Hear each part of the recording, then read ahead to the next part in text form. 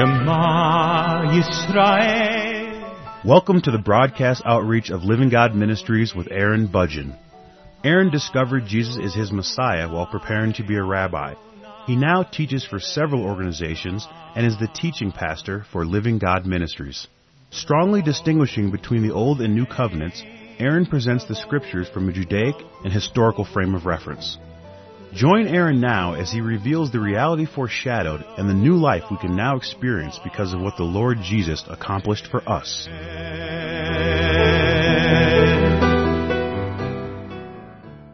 In the previous program, I was speaking about the woman at the well that Jesus was speaking with, and today's program is a continuation of the previous broadcast. Now, in the previous broadcast, I was explaining that the Lord Jesus was speaking to the Samaritan woman about the gospel. Not the gospel of the kingdom that he was presenting to the Jews, but the true gospel of the restoration of a relationship with the living God. The Lord Jesus was speaking to this woman, the Samaritan, and she was not considered to be a Jew. She was not really officially considered to be an Israelite. He was speaking to her about him being there to meet the very deepest needs of her heart, that he has a gift that can be given to her that is described as living water, water that she can receive that will spring up within her, a source of water that will meet all of her needs to the point where she will experience everlasting life. This is described in John chapter 4, beginning in verse 10, where he said, Jesus answered and said to her, If you knew the gift of God, and who it is who says to you, Give me a drink, you would have asked him, and he would have given you living water. And then in verse 13, Jesus answered and said to her, Everyone who drinks of this water will thirst again, referring to the well. But whoever drinks of the water that I will give him shall never thirst, but the water that I will give him will become in him a well of water springing up to eternal life. And so the Lord Jesus speaks to the Samaritan woman about the gospel in the context of the free gift of the life of God that will indwell within an individual who is willing to receive it freely as a free gift on the basis of the mercy of God. The Lord Jesus made provision for this when he died on the cross and rose from the dead. Before that time, before the time that he rose from the dead and provided the opportunity for us to receive this living water, this free gift of God, before that time he was ministering to the Jews in the context of him being the Messiah, in the context of him being the Messianic King. And so what he was offering to the Jews during the beginning of his ministry was himself in the context of him being their Messianic King. That was what he was offering to them. They were given an opportunity to recognize him as the King of Israel, in which case then they would be able to reestablish the official kingdom of Israel. Now, of course, if they did that, then the Lord Jesus would be captured by the Romans and executed for sedition. And however that would play out, I'm confident that it would play out in such a way that he would die for the sins of the people. But since the people rejected him as the Messianic King, they still, through their rejection of him, they set him up to be captured by the Romans and be crucified for sedition. And so it still occurred, it still happened. Regardless of whether or not the people accepted him or rejected him as the Messiah, he was certainly still going to accomplish what he came to accomplish, which was his death, burial, and resurrection so that he could present salvation to all humanity. But to the Samaritans, who were not the Jews, who were not looking for the Messianic King as the Jews were looking for a Messianic King, he presented the gospel to the Samaritans right away. Early in his ministry, when he spoke to them, when he reached out to them, he spoke to them and reached out to them on the basis of the gospel that was going to go into effect in the future, but was not really officially in effect now, which would be consistent if you consider the fact that he was speaking to a non-Jewish person, a non-Jewish population, a group of people who were not really looking to him as the Messiah in the same way that the Jews were looking for a Messiah. The Samaritans did have a belief concerning the Messiah, but it was different from the Jews, and I will explain that in just a few minutes.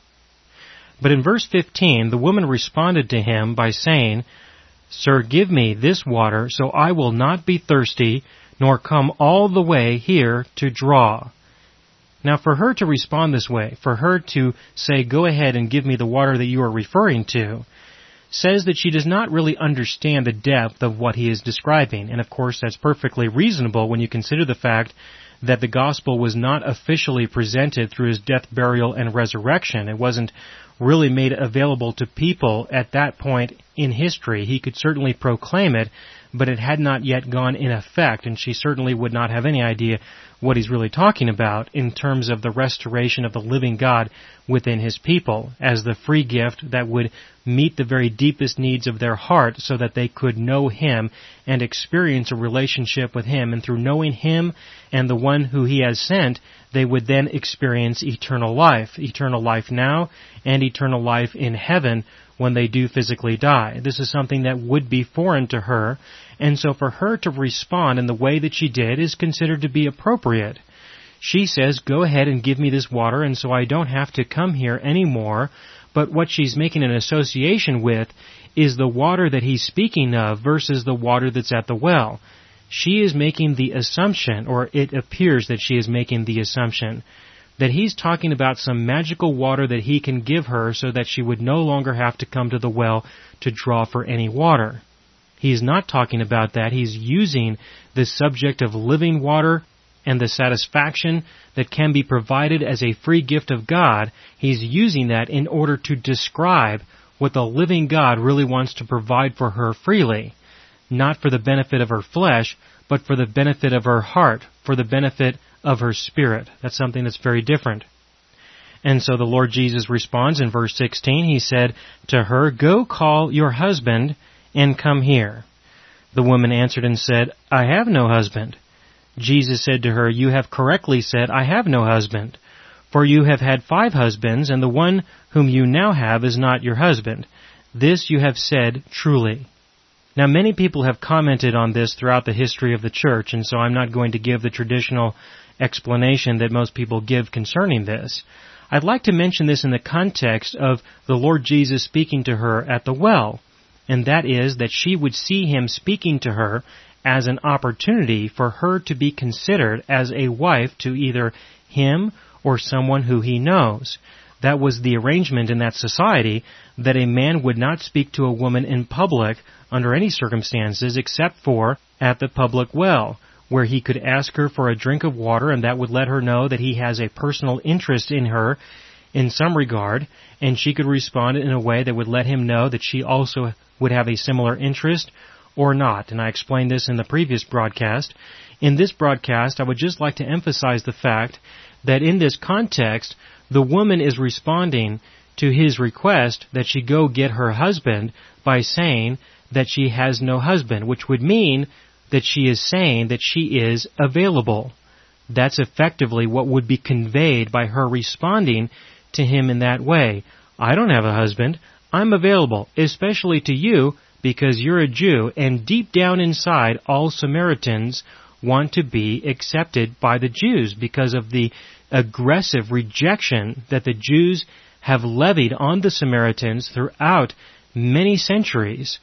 Now here is an opportunity where a Samaritan woman can perhaps be accepted and embraced by a Jewish man. Therefore, certainly she would be willing to say that she has no husband in order to suggest that she is available for him to take out of her current situation, that she is certainly living with a man that is not really officially recognized to be her husband, that she's drawing water at a well during a time of day where there would be the fewest number of people possibly there looking for water, probably because she was not looked upon very highly in her community. This would be a way out. This would be an opportunity to escape the situation that she's in. But then when the Lord Jesus responds by saying, you have correctly said, I have no husband, for you have had 5 husbands, and the one whom you now have is not your husband, this you have said truly, how does she react? How does she then respond? She responds by changing the subject. That's how she responds. He apparently initiates the change of subject. However, I believe by doing so, he is making it clear to her that he is not interested in her in the traditional way that people would normally assume that he is interested in her, but that he is interested in her in a different context, for a different purpose, in a different way. He wants to tell her about the living God and the free gift of eternal life. And so he's not really changing the subject, he's only clearing the deck. He's only clearing the matter, clearing the air, to let her know that this is about something else. This is about something different. This is not about me flirting with you. This is about something real, something spiritual, something about our God. And so she changes the subject. She changes the subject away from the specifics of this living water that the Lord Jesus is speaking to her about. She changes the subject and shifts it over to the subject of prophecy and to one of the primary conflicts that separated the Samaritans from the Jews. In verse 19, this is John chapter 4, verse 19, the woman said to him, "Sir, I perceive that you are a prophet. Our fathers worshipped in this mountain, and you people say that in Jerusalem is the place where men ought to worship." Jesus said to her, "Woman, believe me, an hour is coming when neither in this mountain nor in Jerusalem will you worship the Father. You worship what you do not know. We worship what we know, for salvation is from the Jews. But an hour is coming, and now is, when the true worshippers will worship the Father in spirit and truth. For such people the Father seeks to be His worshippers." And so there's an obvious attempt from her to change the subject, and the Lord Jesus rolls with that for a little bit, and then He comes back to the important issue that the Lord Jesus is wanting to talk with her about, and that is that the Father is seeking people. He is seeking a relationship with them. Not the Lord Jesus seeking a relationship with her, as she is assuming, but that the living God wants to experience a relationship with her to meet the true, deepest needs of her heart. Certainly, the husbands that she has had previously, the relationships that she has had previously were engaged in on the basis of her assuming that they would meet her needs, only to discover that they didn't. And either she was a poor wife or they were a poor husband, or more likely a combination of the two. No matter how that played out, no matter how those relationships played out, there was still this deep longing in the core of her being, a thirst that was not being fulfilled, that only the living God can fulfill. And so she recognizes him as a prophet, and then goes right into the issues between the Jews and the Samaritans. And of course I explain this in more detail in the programs that I did on the history of the Samaritans. And so of course I would like to encourage you to listen to those programs, and so that you can get a greater understanding concerning this specific conflict. However, she mentions that there was a disagreement between the Jews and the Samaritans with regards to where they should worship.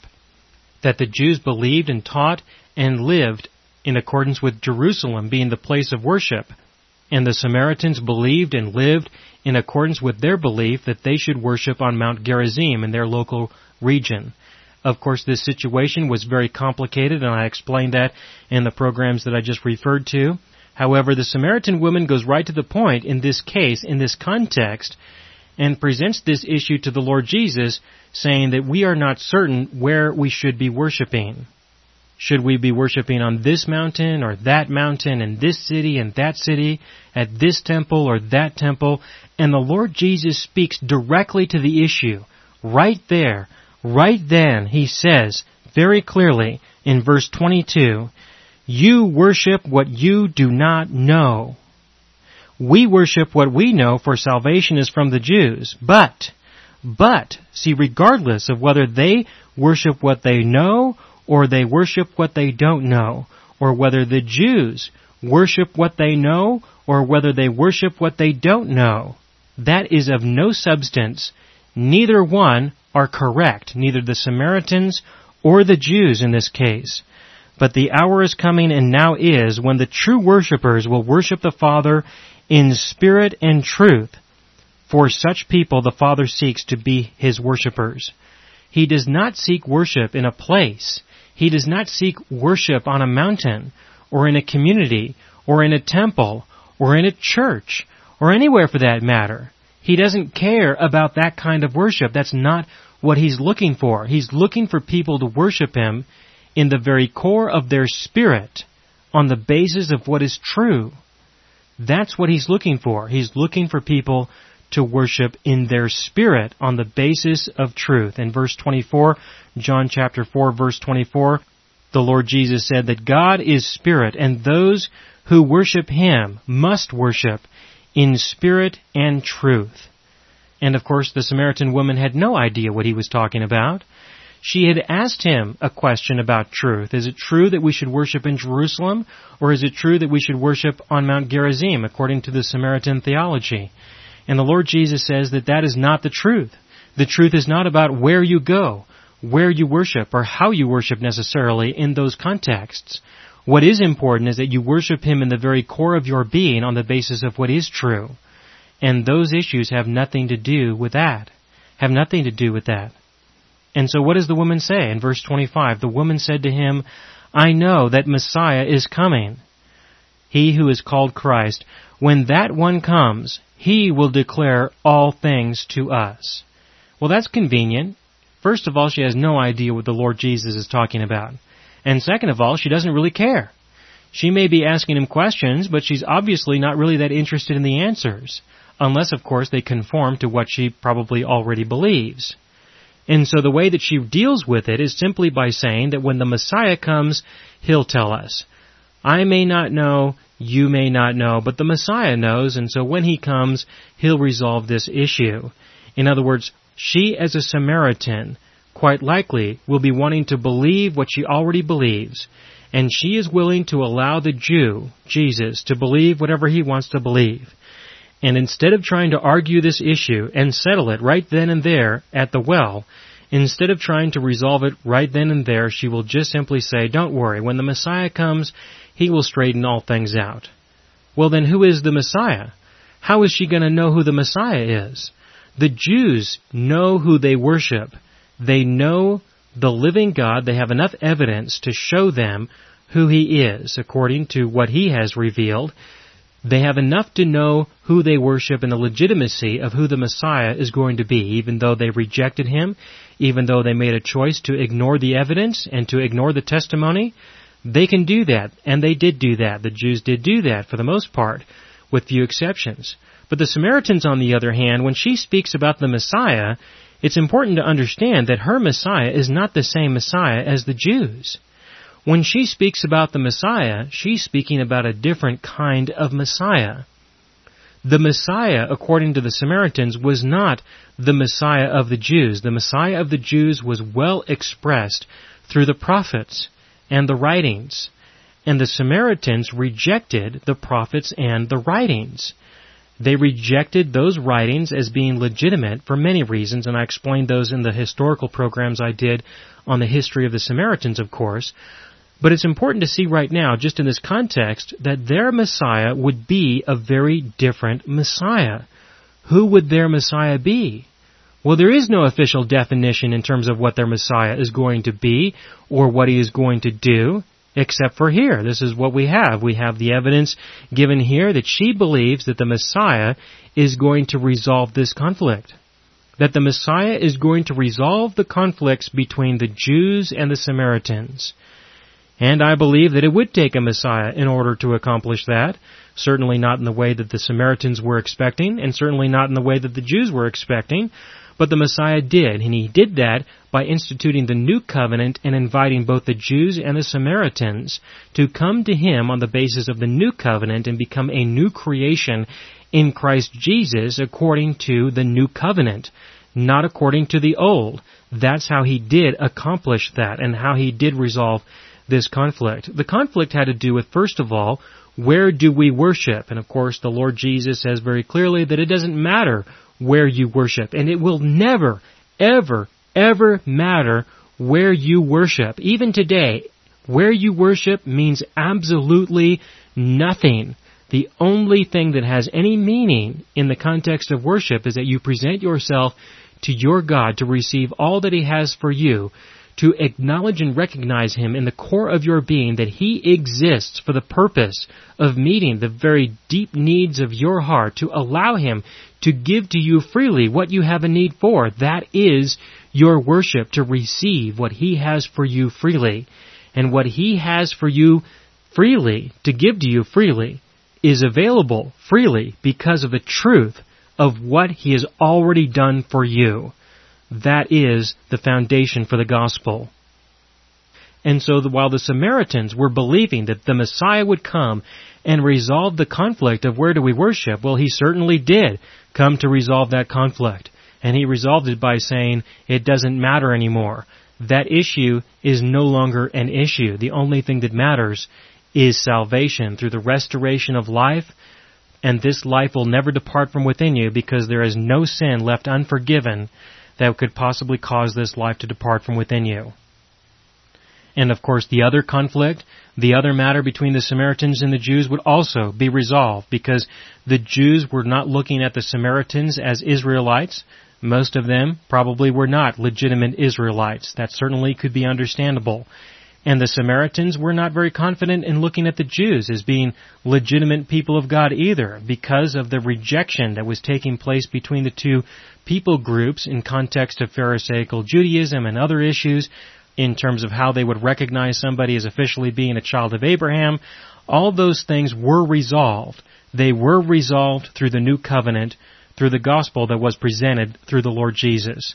And so what did he say in response? In John chapter 4, verse 26, it says, Jesus said to her, I who speak to you am he. There is no clearer statement than that I know of in the Scriptures of the Lord Jesus saying directly, I am the Messiah. He says this to the Samaritan. He says this to a person who was considered to be a foreigner, who was not considered to be a part of the nation of Israel at all. He says very clearly, I am the Messiah. Make no mistake. I am he. And what I tell you is important. And you'd better pay attention, because this is the truth. And this is what your God wants you to know, wants you to believe, wants you to acknowledge. He wants you to worship Him by believing the truth that is being revealed to you right now, that I am He. It says in verse 27, at this point His disciples came, and they were amazed that He had been speaking with a woman. Yet no one said, what do you seek? Or why do you speak with her? Obviously not. How dare they speak to Him that way or ask Him a question such as that? If they recognize Him as the Messiah, if He wants to talk to a lady, by all means He can talk to a lady, especially at a well even. Yeah, He can do that. We're not going to ask, Jesus, what are you doing? Are you feeling lonely? Are you feeling like you need a wife? Are you thinking about somebody else perhaps? Do you want this woman to marry? What are you doing? Why are you speaking with her, especially alone? We went into town. We come back and we see you here with her, talking with her. It's totally out of bounds, totally out of the cultural boundaries that were considered to be acceptable at that time, especially him being a Jew speaking with a Samaritan woman. So in this case, this is a wonderful example of just don't ask and don't tell. Whatever you're doing, you go ahead and do it. We're just not going to ask you about it. John recorded it in his gospel. Nobody else seemed to be brave enough to record it in their gospels. I just find the situation to be relatively humorous in that context. And so in verse 28, so the woman left her water pot and went into the city and said to the men, come, see a man who told me all the things that I have done. This is not the Christ, is it? And they went out of the city and were coming to him. And meanwhile, his disciples were urging him, Rabbi, eat. But he said to them, I have food to eat that you do not know about.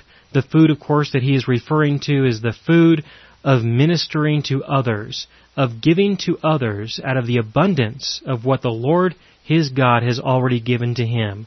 That the water that he depended on, the food that he depended on, was spiritual in nature, that it met the deepest needs that he had in his spirit, not in his flesh, but in his spirit. And through the deep satisfaction that would overwhelm him in this context, he would have no need to have food. Fasting would be very trivial in that context, that his food and his work and his life was all about sharing with others the truth of the living God so that they would have an opportunity to worship him by receiving what he has to give to them freely, the free gift of eternal life. I honestly believe that probably the most important part of this interaction between the Lord Jesus and the Samaritan woman, is to recognize that he said that he seeks people to worship him on the basis of spirit and truth, in the very core of their spirit, on the basis of what is true. In so many circumstances, in so many cases, people are totally consumed, it seems, with where they go to worship, what church they are a part of, what church they are not a part of, how they exercise their worship or how they do not exercise their worship, what kind of liturgy that they have, or the lack thereof. People seem to be so consumed with this that they can easily miss out on the most important thing of all, and that is that the Lord Jesus wants to meet the deepest needs of your spirit, and He wants you to know the truth. And in that, He sincerely wants you, that it is you who He wants. He seeks you to worship Him. And this worship is very unique in contrast or in comparison with any other worship that has ever been defined or described by anyone, because all worship that has always been described or exercised in the world has always been about how we might serve God, or on the basis of what we might give to Him. But this is totally different. This is on the basis of how He may serve us, and what He may give to us. And what He gives to us is Himself. He serves us by the giving of Himself to meet the deepest needs that we have, the need for love and acceptance, meaning and purpose, safety and security, respect and honor, all these things, all these issues that we have a need to have met. He meets because He created us in such a way that only He could do that. This is a unique worship that can only be experienced on the basis of the truth of what He has already done for us by no longer holding our sins against us ever again.